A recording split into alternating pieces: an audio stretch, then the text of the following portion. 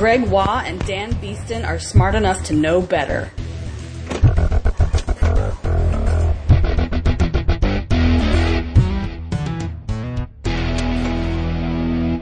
Welcome to episode 80 of Smart Enough to Know Better, a podcast of science and comedy and ignorance. I am Greg Waugh. And I'm Dan Beeston. In episode 80 of Smart Enough to Know Better, we are going to be talking bugs. And how to save the world by eating them. But before that happens, what has happened in your week in science? Well, I'm not... Just steady on there, Dan, because I'm actually quite excited by something in this room. You're excited about something in the room? I am. What, in the offices, in the comedy blimp? That's right. High above the city of Brisbane. It's true. Where all the science comedy ignorance is manufactured. And I'm staring at something that's manufactured. I'd like to think that it's more crafted. I like to think of us as artisans. Oh, so we're like a craft comedy blimp. We're not making enough money to call it manufacturing. It's true. Well, speaking of which, on your shirt... Yes? On your chest, you have a shirt. And on the shirt, you have a logo. How disappointed you are with that. And I'm amazed. It's our logo. It's our face, and it looks like we're staring into a big spotlight or a cannonball. Maybe I have no idea what it is, but it's our logo, and it's on your chest, Dan. It is the Smart Enough to Know Better official logo. It is. It's and amazing. What it is it's representative of your old friends, Greg and Dan, staring inquisitively down the barrel of a cannon. Which is what we do a lot. And just do a little twirl. Oh, very nice, very nice. And on your back, you have the reversed logo with www.smartenough.org written on it. Yes. This seems like some sort of official T-shirt. Yes. You have owned one for over a year. I have, but we could have them. Yeah, only special people would get them. Maybe if you won a competition. Maybe if you actually know me and went, please take my money. And why is that? Because I'm too bloody busy / lazy to actually set up a proper online store. But we've been listening to people complaining. They go, we want shirts. They've been hammering on the windows, and they've been sending abusive emails, and they've been doxing us and putting out... No, that's not true. And people have been talking to us about how they want these shirts, and finally... we have said, leave us alone. We'll do it if you'll just back off. So we're starting an experiment. Yeah, it's an experiment. It's not a science experiment, but we don't know whether it's going to work. An economic experiment. Well, we've got these shirts ready to go on a website that prints shirts in America. We're printing up T-shirts through teespring.com. If you go to the link that'll be on the show notes... Yep.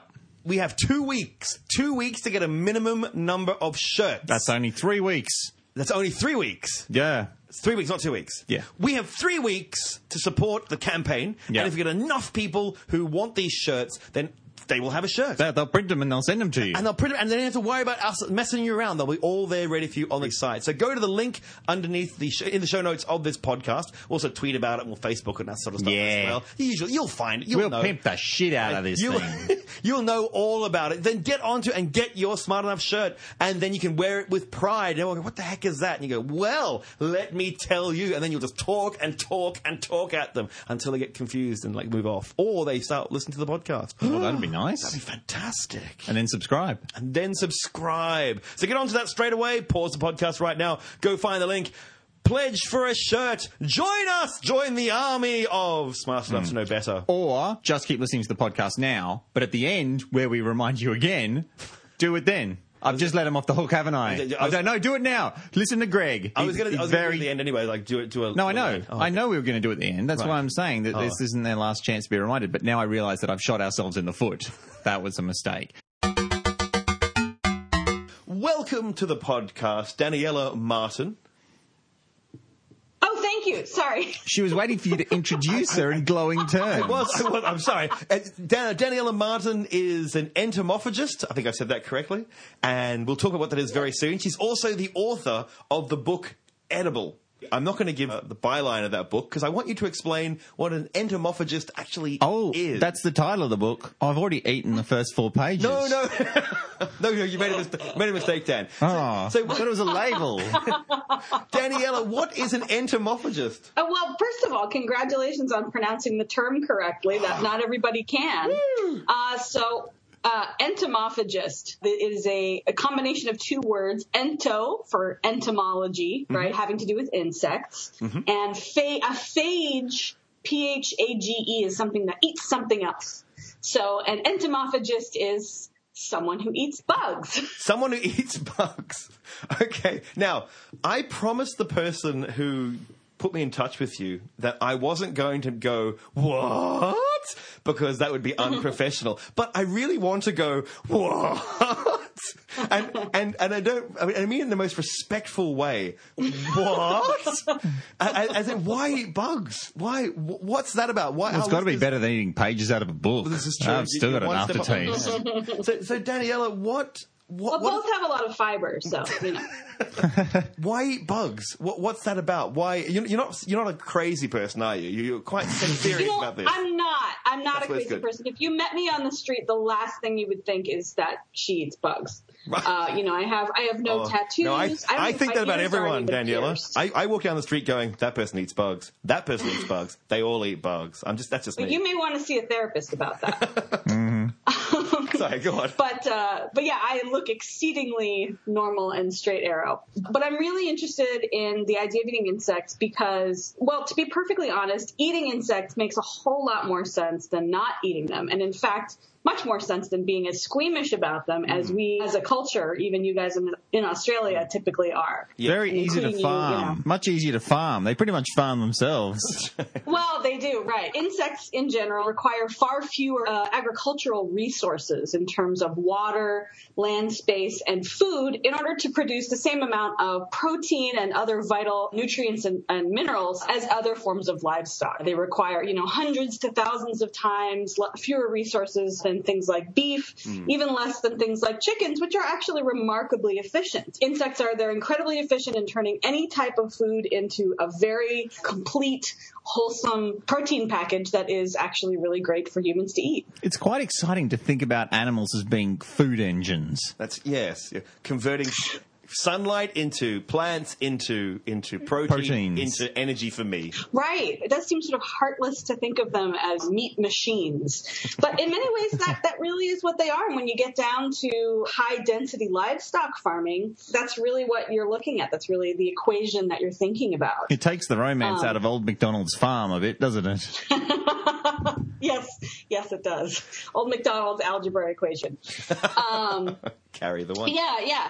But insects, for instance, they can be raised in a closet, unlike something like a cow that really thrives on being in the fresh air and having space to roam around. Insects really are pretty happy being in, closed, cramped, warm, dark environments. They don't mind being squished in with all their brethren. These are things that feel perfectly fine to most bugs. So there's a psychological aspect there of sort of the humaneness of raising insects for food as well. The byline of your book is it's edible, an adventure into the world of eating insects and the last great hope to save the planet. Daniela, that's a big call. That's a lot. That's saying a lot, right? It is the last great hope to save the planet. So what you're saying there in the book is that it's not sustainable to keep farming beef and pork and chicken and every other bit of meat that we eat on the planet the way we are right now. It has to stop at some point. It has to change remarkably. Right. And most people realize that we have reached peak meat when it comes to our available land space. I climbed that once. That was like, Did you? It was a very smelly climb, and it was awful. Sorry, go on. Wow, I'm just picturing that. Peak meat. Maggot Mountain. Yes. Most people will sort of, will agree that we have as a species reached peak meat. We've reached the kind of limit of our available agricultural land. If we continue pushing it the way that we are, we're going to lose out on a lot of forests because in order to create more space for not only livestock to graze, but in order to raise the feed for the livestock to eat, deforestation is frequently the result. And the problem with that is it's kind of burning the environmental candle at both ends, the global warming candle, because you have methane production on the one hand from cattle, which is 4 times more potent than carbon dioxide, 20 times more potent. It's bad. It's bad. Last I heard, methane was 11 times worse than carbon dioxide. It's still bad. Yeah. Very bad. Much worse, yeah. So you have that on the one side, and then you have on the other side, you're stripping away the one thing that helps us neutralize that carbon, which is the forests. So this is something that is sort of generally accepted. Of course, there are absolutely exceptions. Small family farms are fabulous. Ruminants grazing on prairie land, that all makes sense. I'm not, Well, I was reading. very few of us are saying stop eating meat altogether. We're just saying, slow down a little. Yes, that's right. I'm a vegetarian, and before I became a vegetarian, I was looking into ways of, because for ethical reasons more than anything else. And one of the things I read about was in the Middle Ages, people didn't farm as well in that way. Lots of cows. You had a couple of cows in your area, and you would give them the scraps from your human food, and they would or pigs, whatever, and they would survive on that. So it was kind of like the waste disposal engines more than anything else. And then you would eat them, of course. And so it was a much more. Really? Supposedly it was a lot more because you farmed your own meat. You didn't farm it for a million other people. So there was a different density. So I'm guessing in the future, what you're suggesting then is that we move over to another source of protein. That's exactly right. And speaking of eating them food scraps, there are several very tasty varieties of edible insects that can survive on human food scraps. And actually, the turnover from that to another form of edible protein is actually much higher than it would be for something like a pig or even a chicken. So that's what people are starting. My book actually detailed ways of farming 3 different types of edible insects: crickets, mealworms, and waxworms.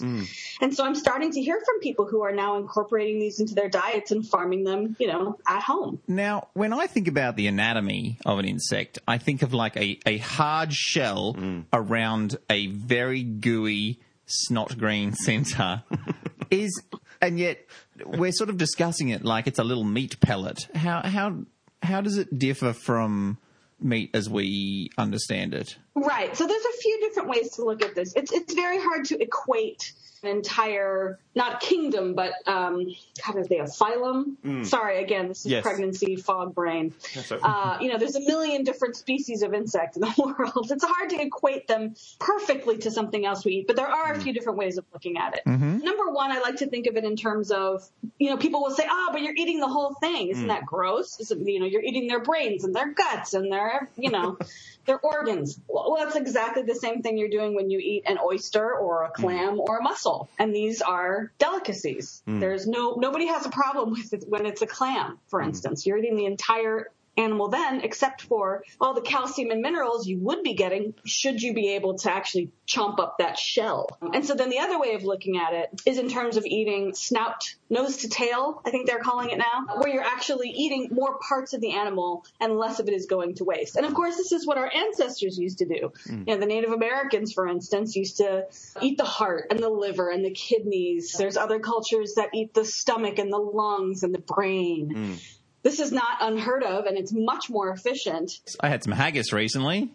Those Scots know what they're talking about when they're eating lungs and heart. It's just spicy mint. Right, and it's a far more efficient use of the animal, but it's also more efficient nutritionally. There's things that you can get from those organs that you won't get from just the straight muscle. Most of us are just straight muscle eaters. Yes, yeah. So actually incorporating the bones, for an insect, they're bones. They have exoskeletons, so they're on the outside of their body. So it's as if you could actually pick up a tiny cow and eat the whole thing. Oh, now I'm converted. What? I'm converted. That sounds fantastic. Right? Because popping back little cows like popcorn. Right. Well, and then there's the third thing that you got to think about in terms of industrial processing, right? When you take a cow from the pasture to the supermarket shelves, you're actually losing 40 to 75% of their weight. Oh, my goodness. Oh, my God. Yeah. Really? That much? Think about it. Yeah, well... Right? I mean, a cow is only so much muscle. The biggest part of the cow is actually their stomach. Yeah, right. Yeah. So they can digest grass and turn it into that. They got 4 of them. Yes. Right. Right. Very good. I learned that when I was quite young. But it's basically one big stomach, then the other stomachs are inside of that stomach. Right. But, you're talking teeth, you're talking hide, bones, eyeballs, hooves. All of these things, those are not going to your plate. So this is more of a Western thing, because if you go on holidays in exciting parts of the world, then they will happily feed you brains and tongues. And in Morocco, when I was in Morocco, they happily they gave you a sheep's head and said, eat the cheek. So it's really, we seem to become very squeamish in the West because we only eat certain cuts of meat. Yeah, and but it's really silly if you think about all of the nutrients that we're missing out on that are in those organs. I just want to equate, so just get my head around this, because when I was reading a book, I had that squeamish reaction. I have to be honest and say I went, whoa, bugs. And then I just had to go, no, that's just a cultural thing for me. I've visited many places in the southeast of Asia where they eat tarantulas and that sort of stuff, and I have no problems with that sort of thing. So it's just my cultural upbringing.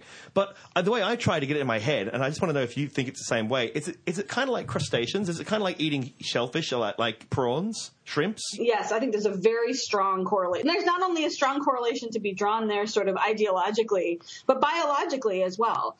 Something like a tarantula or a scorpion is actually quite closely related to crustaceans. Lobsters used to be called sea insects. Yes.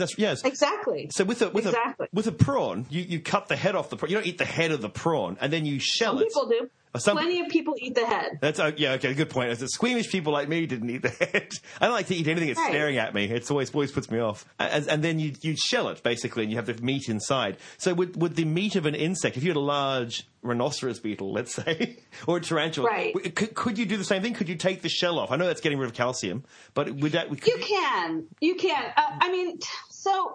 That's a tough one, right? I mean, if we could eat the shell of the cricket, of the shrimp, yes. We probably would, because that's a great source of calcium. I, in fact, do typically eat both the head and the tail parts if I can, manage to. I can't remember where the fancy word for chew. Masticate. Masticate. That's the one. I just have this image of you trolling the oceans, like striking left and right. Sorry. Right? Absolutely. I don't know if you remember that scene in Splash, but I remember seeing Splash as a little girl, that scene where she bites into the lobster's shell. I always loved that. That's a reference. There's a reference I hadn't thought of for a long time. There you go. And lobsters, actually, obviously, usually the most expensive thing on the menu. They're detritus feeders. They feed on rotting dead things on the ocean floor. They are not a super clean animal. Do you think people would be happier if we just had a bigger insect? You just have like a lobster. If we could take a cricket, make it a foot-long cricket. No one would be happy with that. A foot-long cricket. The concept terrifies everyone. What are you talking about? Well, I don't think it ought to terrify everyone. I think it's a great idea if we could somehow make it work. The reason you don't have bigger bugs is because of the oxygen percentage in our atmosphere. I think they need a much higher level of oxygen in order to sustain a larger body, something like that. They've got no lungs. Yeah, that's right. The air has to go through spiracles, I think they're called, and you need it just pushes. Yeah, they have very different. That's right. Because we used to have giant bugs back in the 300 million years ago or something like that, or a long time ago. Before the Cretaceous. Yeah, what's the one before that one? Before dinosaurs, I thought. Yeah. So we're looking about 300 million or so, maybe more. But you had foot-long dragonflies, but you had 20% oxygen rather than 8% oxygen. We're at 20%. We're 23% now. It must be higher than that. It must have been 40. Yeah. But anyway, so we're getting off. Can you imagine you could just chow down, you reach up in the Not sky, in this room. This room only has 7% oxygen. You can understand that by the crap that we're speaking right now. It's mostly nitrous oxide. So we're shelling them. So if you can take you can't get a large insect in today's day and age because of the oxygen content. So we're stuck with the small insects. My problem with farming them is how much space do you need to farm an insect? Or to farm enough insects to feed me as a human being? And I have a big appetite. Let me sort of answer one question at a time. So I have shelled, for instance, large scorpions, and their flesh tastes very much like shellfish, very much like crab or lobster. Right. Only it's actually much cleaner. So that is technically possible, but in general, I think it's much more efficient. It's part of the, crunchy fun. To eat the whole bug. That's the ad.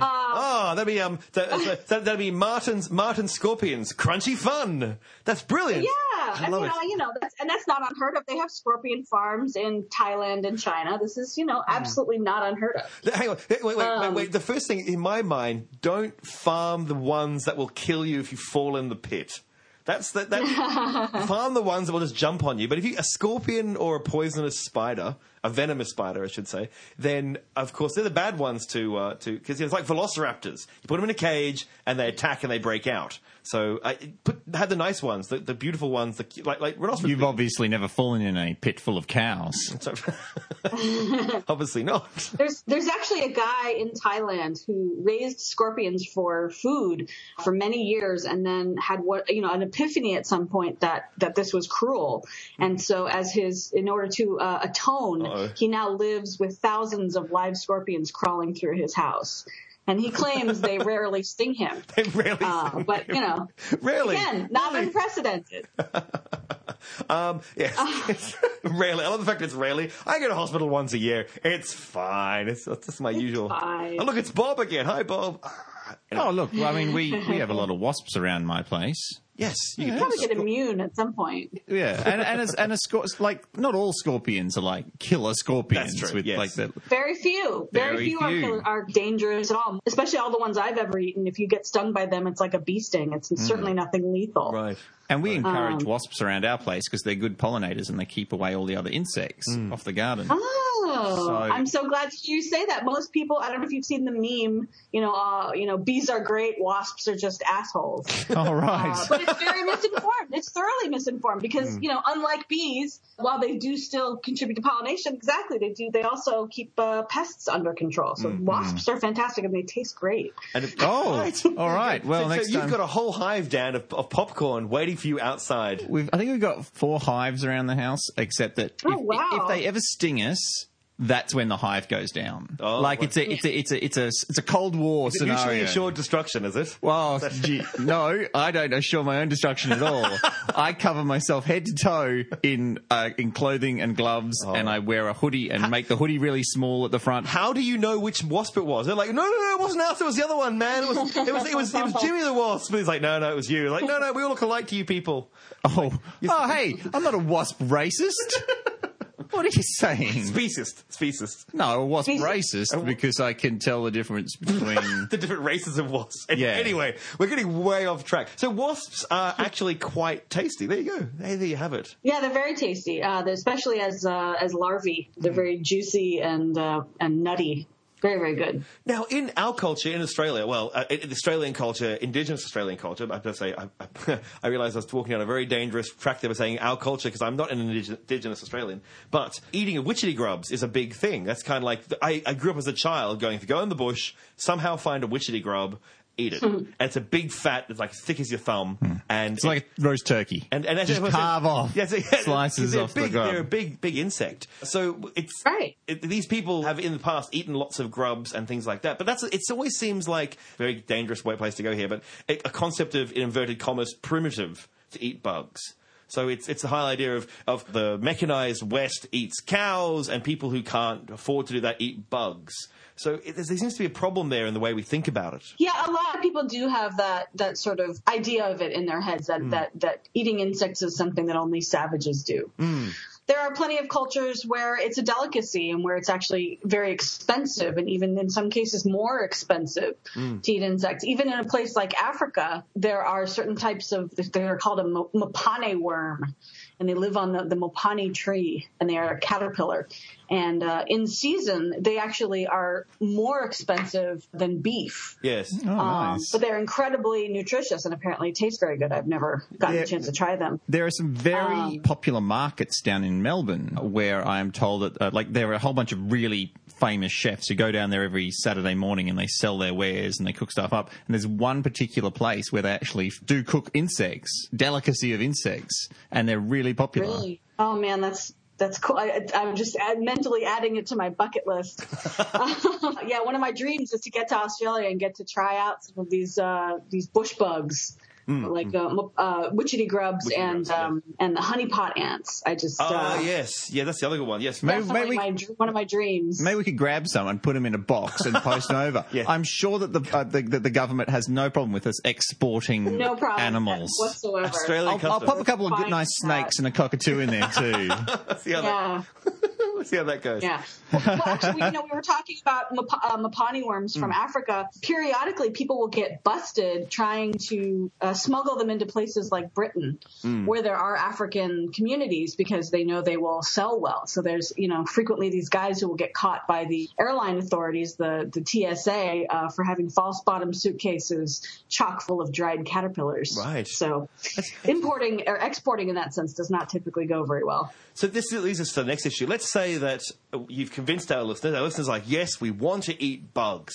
Now, your book has many, many, many exciting recipes. My favourite one in there was the mealworm taco. So that's the one that I went I'd actually try that. Like, that's the one that I went, that's my opening gambit into the world of eating insects. Oh, you can eat anything in a Mine taco. too. So it's a waxworm. Waxworms actually live in beehives, and when they're in captivity, they live on a diet of bran and honey. So they have a very light, nutty, mushroomy taste. And they were the first bug I ever cooked myself, and that is a recipe I consistently go back to. So I do not blame you for your choice. So you can start with that one. But in Australia, it's like when I've been looking around saying, okay, because, well, see, as once again, as a vegetarian, I've tried and kept around the ethical issues and whether or not insects can feel pain and that sort of thing, and whether or not they're aware of their own demise. This is all stuff that people, I'm not going to... I don't think about that stuff at all. At all. And that's okay. That's something everyone has their own level. So if I wanted to get involved in eating bugs as a protein source, it's very difficult to get access to them here in Brisbane, Australia, on the east coast of Australia. It's just not culturally acceptable yet to eat bugs. So how do we get around to doing it? How do we actually get these bugs? Even in the U.S., there's very few restaurants yet that are serving this kind of thing, and companies that are selling them. Although it's booming. I feel like there's a new, what we call entopreneur, somebody who's starting a bug-based startup. I see what happened there. Well done. That's pretty good. Yeah.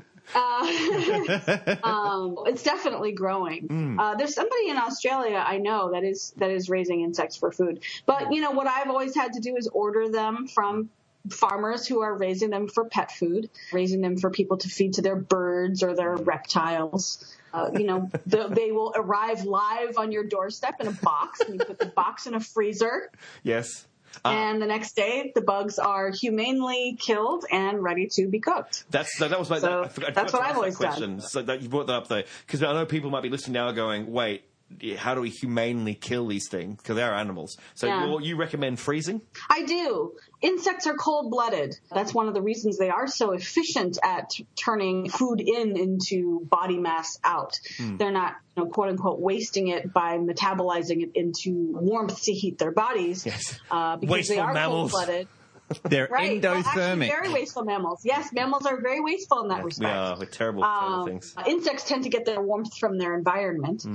Which is why they grow so much bigger and better in tropical zones. So since they're cold-blooded, there's no physical discomfort per se in them getting even colder. They just kind of slow down, slower until they kind of don't wake up. It's not like if you as a mammal, as a warm-blooded animal, were put into a freezer, that would be very, very uncomfortable. But for an insect, it's kind of par for the course. It's a way of going out. Well, we actually put in. It's one of in Australia we have a problem with cane toads, which are introduced species, and I should eat them. No, they're very poisonous. Unfortunately, they don't eat them. No. Please don't eat them. They have poison. Like if dogs eat them, they die. Like they can die. They're very, very poisonous animals. Well, but the dogs are eating them raw. Are they still poisonous? Well, no, seriously, are they still poisonous if you cook them? I don't know. That's a good question. I imagine if you got one of those Japanese pufferfish chefs and sort of filleted them properly, you might be able to get some. They have glands. The glands are on their necks, on the back of their head, and they can squirt this white stuff at you if you upset them. They can actually squirt you. Can't you lick them and get a little bit? No, don't lick cane toads. No, that's a Simpsons thing, and please don't lick. No, you can get very sick very, very quickly. Well, that's the point, isn't it?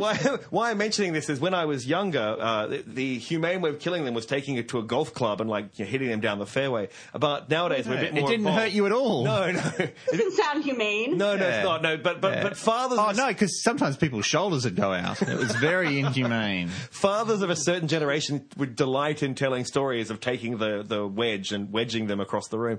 But I know. It's Australian dads of the 1970s. What can we say? Right. But it's a dad thing. But freezing them became the way of killing them now. They actually, if you get them, put them in a plastic bag, put them in the freezer, and they die quietly. So freezing them is the way to kill the insects humanely.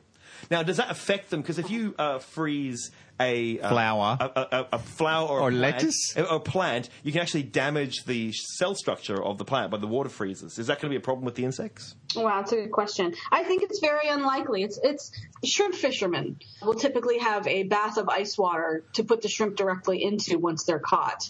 So the idea of freezing cold-blooded game I think is pretty typical, and I don't know that it necessarily makes a huge difference cell structure wise. I love it's a the good fact question. I just love the fact you called it game. I really love that there's a changing of the way we think about these things. So if I brought a brace of rabbits home, people would be very surprised. But if I went and hunted rabbits and brought them home and ate them, said let's eat these things, then that's called game. So if you get an insect, it's also game as well. It's just the way we think about it once again. But if I were to eat game, like if I were to go out and shoot a pig and eat the pig, because it's not farmed, there are certain dangers of diseases, Parasites, that sort of stuff. What sort Absolutely. of do you have to worry about that sort of stuff eating insects? Yeah, especially if you're eating a foraged insect. If you're eating, obviously, farmed insects, those dangers go way down. The thing to think about is that typically a pathogen that affects something like an insect is not likely to affect also a human. A pig at least is a mammal.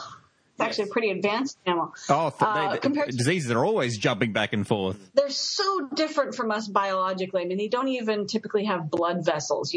Their blood just kind of sloshes throughout their bodies. Their skeletons are on the outside of their bodies. They're so different from us that a disease that would attack an insect is very unlikely to also attack a human. When we think of insects as being disease vectors, they're really just vectors for human disease, right? A mosquito is not dying of malaria. Yes. So that's one thing to think about. But because in the wild you don't know what they've come in contact with, they may have picked up a parasite. You definitely want to cook them thoroughly. You probably wouldn't want to eat bugs that bit humans, I guess. I wouldn't either. I don't actually think it's that. Usually the heat itself can denature any kind of a poison or a venom or a but not a virus. Viruses. Exactly. But then again, you have to think about most of the malaria, for instance, is bloodborne. Now, if you subject it to the acid in your stomach, is it still going to infect you? I don't think so. Again, I'm not advocating eating mosquitoes. That to me I think that's gross. But hello. Well, Native American, there's plenty of early human cultures that used to eat body lice. Yes, that's true. Now, I just want to go back to people have been eating insects for a long time and different cultures. I mean, as I said, it's just in some cultures they would be listening to this podcast going, what's the big deal? I mean, really, what is the big deal? They'd also be sitting there going, so what's this beef thing you've been talking about? I'd like to try that out. Maybe. When I mentioned that I was chatting to a few people, someone passed me, a religious friend of mine passed me a part of Leviticus. I don't know if you know this one, but in Leviticus, then it says that you're allowed. It's considered a clean animal. Insects are, so if you're worried about kosher or anything like that, so the locust is considered fine, and the cricket is considered fine, and the grasshopper is fine. But winged insects, which are 4-footed, which is a bit weird because it's an insect, but anyway, are detestable. So I don't know what that means, but anyway. So even the Bible says if that's your bag, it's not particularly my bag, but if that's your bag, then it actually has historical / biblical connections as well. Yeah, it does. Depending on the version of Leviticus, I think it's 11:22. That's the one. Yeah, different ranges of insects are considered kosher, for instance. Yes. So in some versions, it's just certain types of locusts, and some it's any insect with its legs up above its body, anything from a cricket to a katydid to a grasshopper. Okay. So it really depends. I love the idea in the future. People will be sitting down, working out what things like the Bible and ancient scripture, and saying, but can we eat a tarantula? What does the Bible have to say about the tarantula? Well, it's so funny because there's certain things that are clearly outlawed in Leviticus, pigs and shellfish, which plenty of people eat. Yes. And for some reason, insects never made it past the ban. I was always amused when it lists off all the birds and it sort of ends and goes swans, crows, and fruit bats. Wait, what? Yeah, there's a list of the birds, and the final bird is the fruit bat. That you're not allowed to. You're not allowed to. It's a bird. Not allowed to eat it. Yeah, they're classifying fruit bats as birds and insects as having 4 legs. Yeah, their taxonomy was a little. That's all right. That's okay. Left something to be desired. So getting back to actually feeding myself. If I needed to eat, because I always say you have to eat in a week, about a fist-sized amount of meat. Is that correct, Dan? You're a meat eater. You must know. Well, I eat about one human hand a week, so that'd be about right. So it's about, I always thought you need to eat about, I feel I'm going to get in trouble here, but 80 to 100 grams of protein, and meat is a good source of protein. Would I have to eat the same amount of insect protein, so like 100 grams to stay alive? Yeah. I mean, protein is protein. Okay. So the insect is equivalent to beef in that respect? You'd have the same mass of it? So that's where things get a little dicey. Beef, for instance, has less protein percentage than chicken. So you really can't equate animals just across the board in terms of, well, they all have the same amount of protein per, muscle mass. So that's one thing to think about. Another thing to think about is when you're eating an insect, again, you're not eating just the straight muscle like you are with steak. You're eating bones, you're eating blood, guts, all that other stuff. So it's not a 1-to-1 ratio. Okay. In terms of just straight protein, you probably would have to eat a little bit more cricket than you would just straight muscle, like a hamburger or steak. But then again, you are getting a great deal more of other nutrients. For instance, there is far more calcium in a cricket than in beef. There is actually far more iron in crickets than in beef, which is kind of surprising because we think of beef as being one of the highest sources of iron, and crickets actually blow that out of the water. They're higher in B12, higher in Good for the zinc, brain, I B12. believe. So a lot of these things are things you also want to get in addition to just straight protein. Right. Okay. But so people ask that a lot. Well, how many would I have to eat? Yeah. Well, and to me that's a very odd question because nobody thinks of how many shrimp they have to eat in order to equal a hamburger. Yeah. Yeah. You just eat, about the same mass. So it might be 100 crickets for, a hamburger. Yeah. I guess once again, it's the whole just not knowing. As you go, what am I doing? Is it going to be weird? Do I have to, do I have to change my life here? Because let's face it, people are inherently lazy and they're not going to change what they're doing unless it's easy for them to change. Right. No, I totally agree. And in Thailand, and the Thailand version of Costco, they have big bags of frozen insects right in the frozen food section. So it's really easy to go and get a bag full of frozen bamboo worms, for instance, and adding those to your stir fry it's a no-brainer. Right. So we're not quite there yet. Yeah. if I was coming from a position where I hadn't eaten insects before and it was a bit of a weird jump to make, what are some recipes that make that transition easy or easier? Well, it depends. Yeah, so some people actually really like to be able to see the bug. In which case, I actually highly recommend getting some type of larva that doesn't totally gross you out, like a mealworm or a waxworm. And remember that these larvae are eating usually a cleaner diet than you. They're usually eating wheat bran or oat bran. Especially Dan. Dan's diet's awful. I'm a bottom feeder. He's a lobster. He's the Deegan lobster, we call him. Yeah. Well, honestly, I mean, people think of them as being so, disgusting and slimy. First of all, they're completely dry. They're not slimy at all. And they actually are far cleaner than most humans. Taking some of those and actually roasting them in the oven is a great way to start because they come out tasting very similar to nuts. Right. Wow. Okay. That's that. really Another easy way- then, yes. Yeah, it's very easy. The other way to do it is to dry them. Again, you can roast them in the oven and then grind them up into powder. And then just add that powder into whatever you're making, be it a smoothie or soup or protein powder. muffin mix. Yeah. And then you're getting, obviously the whole insect because you ground it up. You're getting all that protein and these other nutrients, and you're probably not even tasting it. Actually, now, I've already eaten insects before, haven't I? Because Yeah. You sleep with your mouth open. Because shush, those are arachnids. Yeah. Not true. That's a That's myth, not actually. true. It is a total myth. That's not true. Okay, but aren't some food colorings that go under the guise of like Red. Yes. flavor 629 or something? That's actually just ground up beetles, isn't it? Yeah. No, you're thinking of cochineal beetles. That's the one? Yes. Bugs, which are used in some red dyes. Yes. But actually, it goes much farther than that. Pretty much any processed food, anything that was made in a factory and comes in a package, has some level of insect matter in it.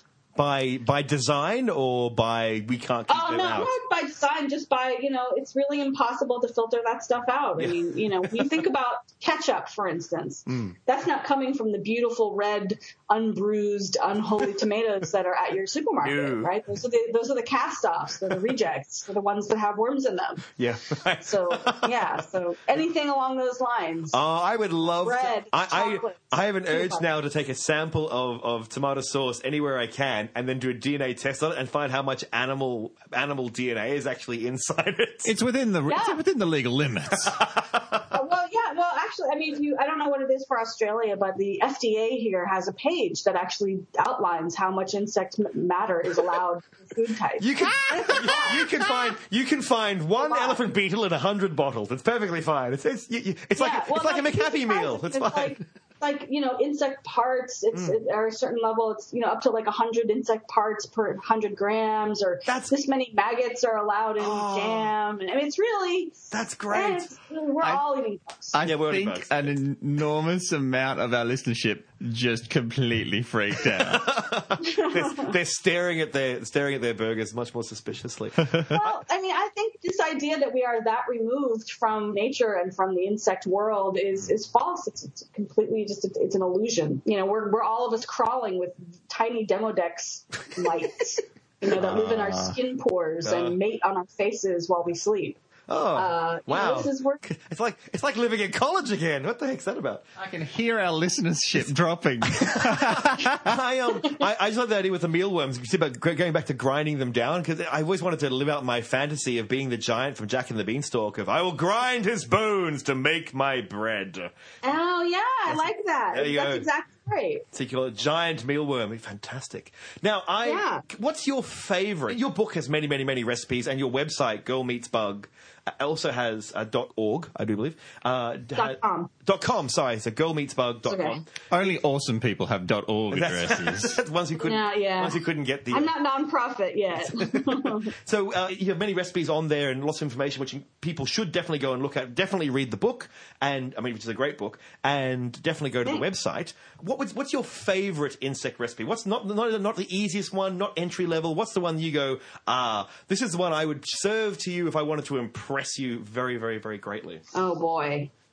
See, those are two different things, because honestly, if I were just going to make it for myself, I would do something really basic like a waxworm taco. I love waxworm. I like to say I'm a larva girl. I really like them. They are in a larva world. It's fantastic. Tastes like peanuts. Anyway. Nobody's ever said that when I've said that. Hey! And they just taste very like a cross between a pine nut and a Japanese enoki mushroom to me. And I grew up partly in Japan, so to me, I really like them. That was my definitely favorite bug. But if you were trying to impress us, if I was really trying to impress someone, yes, I would probably make my asparagus cicadas with garlic aioli. Oh, actually sounds really good. Yeah, it is really good. Cicadas live their whole lives sucking plant sap. So they suck the root sap out of trees, and they spend up to a couple decades doing it, and then they emerge, and they ready emerge to pounce. Millions.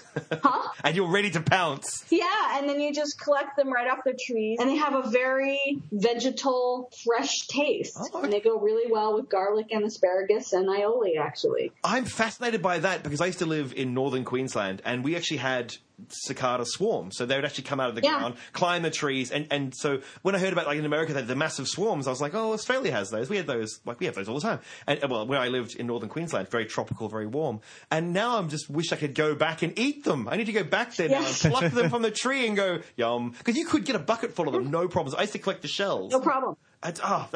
So much missed opportunity. And there's this wonderful notion that you ring a restaurant and go, I'm coming in to have this food. And they go, of course, sir, you'll have to come in on a year that's a prime number. Yes. A prime factor. Yeah, but no, they are. They're so plentiful that even animals you don't think of as being carnivorous will eat them. You'll see squirrels eating them. Well, it tastes like nuts. It tastes like nuts. They must taste kind of like nuts. The question I need to ask now, before we finish up, how did you get into eating insects? What made you make this jump? Or have you always been eating insects?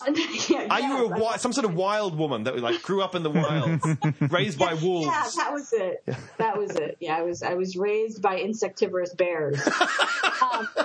Which actually exists. The giant sloth bear, or something like that, is actually almost fully insectivorous. I'm now picturing you as the girl from Brave. Yeah. Your mother was a bear. Anyway. Right.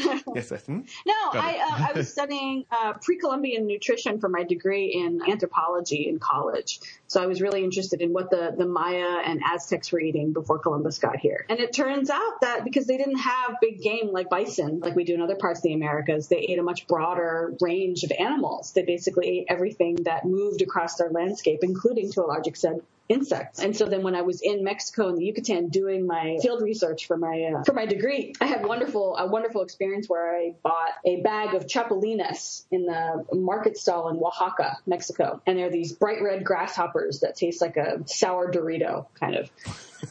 And I poured them out onto my cafe table to take a picture of them. And the next thing I knew, I was surrounded by native Mayan kids who wandered in off the street to eat my grasshoppers right off my table.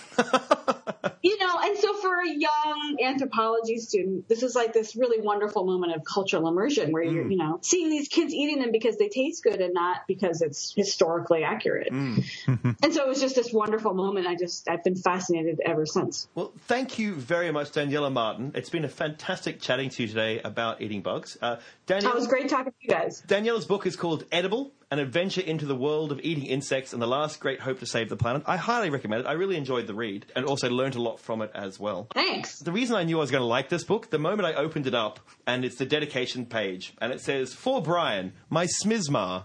And if anyone knows anything from Futurama, that means a lot, and that means Daniela Martin is a brilliant person who deserves everyone to read her book 2 or 3 times over. Buy 7 copies. Thank you so much. Nobody has noticed that except for you. Where the bugalows roam. Bugalows roam. That's right. Thank you very much, Daniela. Thanks, guys.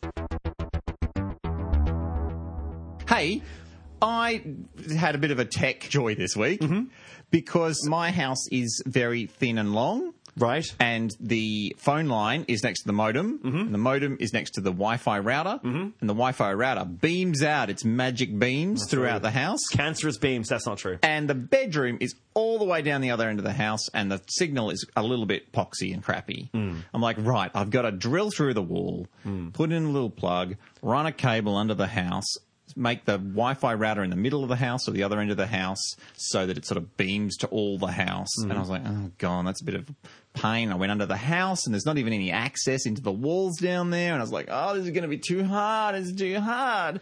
And then I went to the iiNet website, but you can get these anywhere. And I wish iiNet would actually sponsor the podcast. That would be awesome. But at any rate, they sold this little device. It's 2 little white boxes that plug into the wall. And they look like, those scent things or the mosquito repellent where it's a little white box, you put in a little pink card, plug it into the wall and it exudes anti-mosquito stuff or potpourri smell or something. Looks like them. Plug one in next to the modem, plug a cable from the modem into the box, and then you move the Wi-Fi router all the way out down the other end of the house. And then you plug the other box into the wall and run a cable from the Wi-Fi router into the box.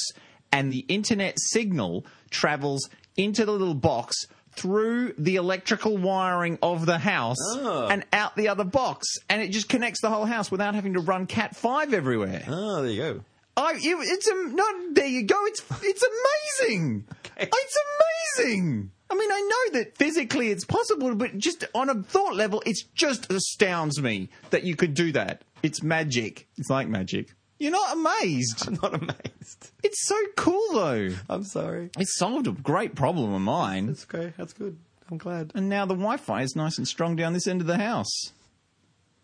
What? You amazed at this? It's the power of copper wires, Greg. It's electronic. It's the way of the future. Copper wires everywhere. That's what we're here to the node. It's amazing. amazing. It's just wiring. I didn't. Okay, that's a filter, and that's I know. No, well, I know what it is. I was like, okay, that's yes. but it has to filter out all the like it's running power, Yeah. and now it's running signal. Yeah. You don't find that? No, that's just it's- standard. That's pretty bog standard. That's like you can get internet off the. Yeah, I'm not. Of Sorry. what? They can pick up internet signals from electrical wires. They've been doing it for years. They send these signals through the power cables from places that can't get access to it. Maybe it's just because I know about it. Wow. Yes. I didn't know any of this existed. Sorry. No wonder you're not amazed. Sorry, yes. And because the people were complaining. In Britain, they do it all the time. This is just like the automatic wipers on the car all over again. Sorry. No, because people were complaining because people were having their internet spied on. Because when you put an electrical signal through a power line, then it creates a magnetic field, and you put a little box close enough to the power line, then you can see what people are doing on the internet because the signal can be looked at. Get the fuck out. That's right. This is something in Britain that's been going on for years. Sorry, I wasn't. That's why I was like, Well, I'm from Australia. We're all very right. backward here. I'm sorry. I apologise. I'm sorry. I didn't mean to.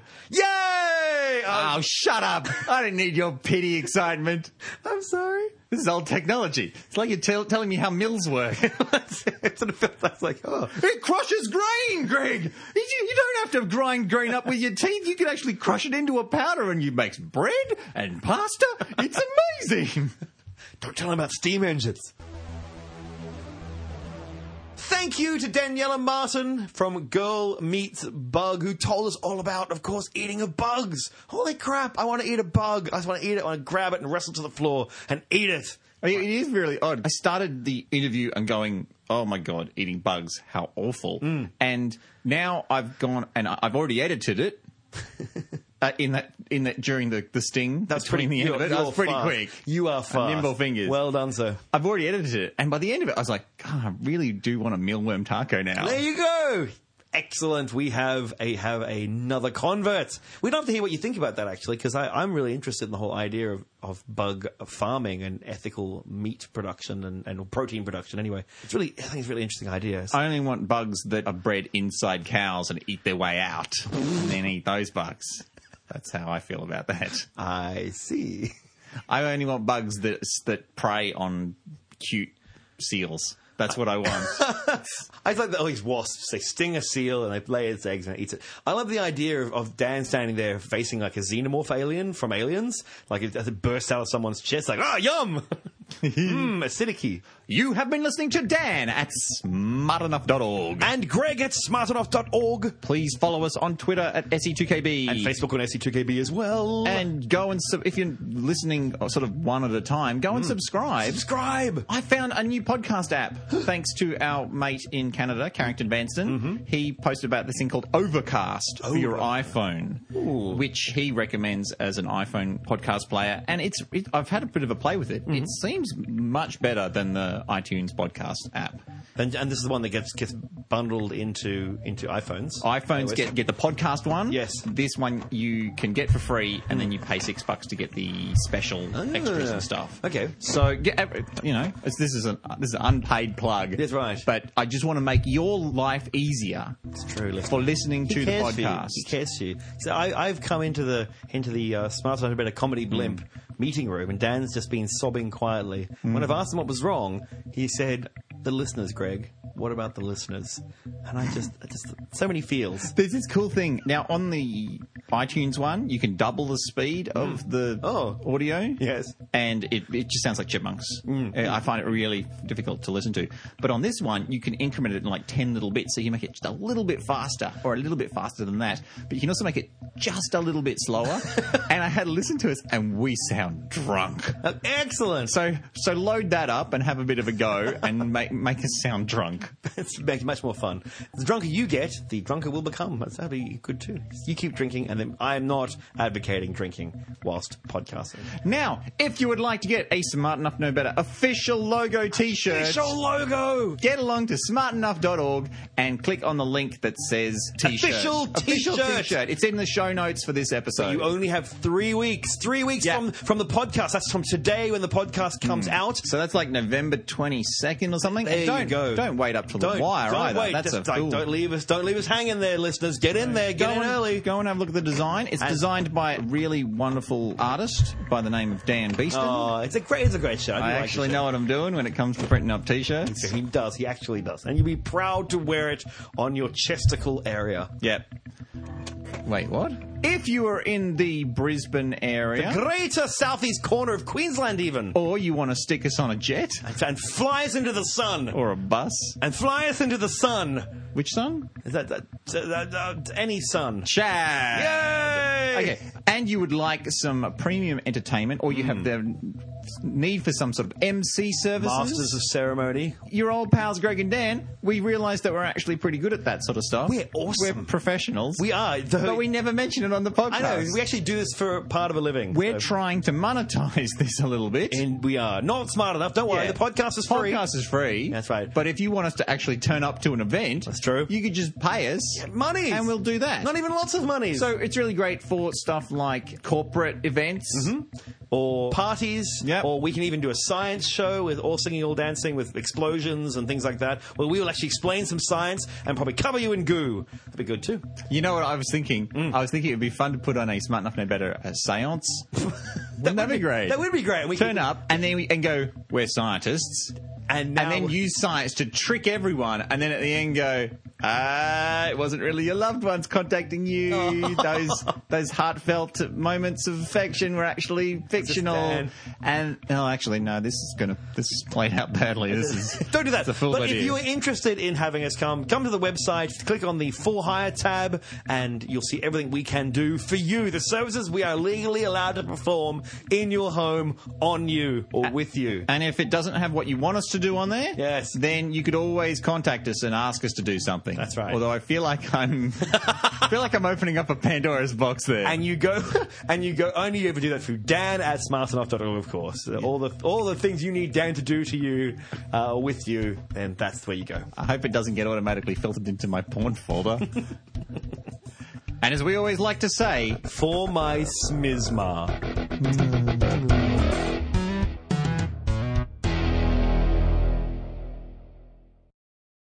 I should let you guys know, fair warning, I am 8 months pregnant. Right. So sometimes if the interview lasts a month, then it might suddenly stop I very might quickly. go into labor. So Right. keep that in mind. Okay. Yeah. That would in be which brilliant. case, we can talk, but only up until I have to start pushing. Right. Some people get worried about swearing or anything like that. Go for your life. It's fine. We can, Okay. So if you feel the urge to go blue, go blue. It's all fine. If the labour takes on, that might actually come in very pertinent. Hello? Hello again. Sorry about that. A I toast. don't know what happened. It's our fault. A toaster in our studio threw the breaker, and we lost all the power. Yeah. Sorry about that. Shouldn't have been making breakfast. See, that's it.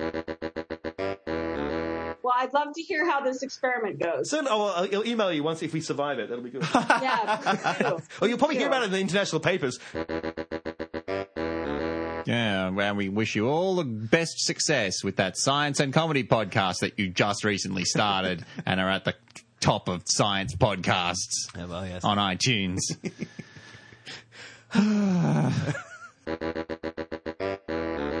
Oh, it's Will Wheaton, or it's Felicia Day, who we love, and I'm not bad mouthing Felicia Day. Oh God, don't bad mouth. Do you think you should be on our podcast? I can get a number.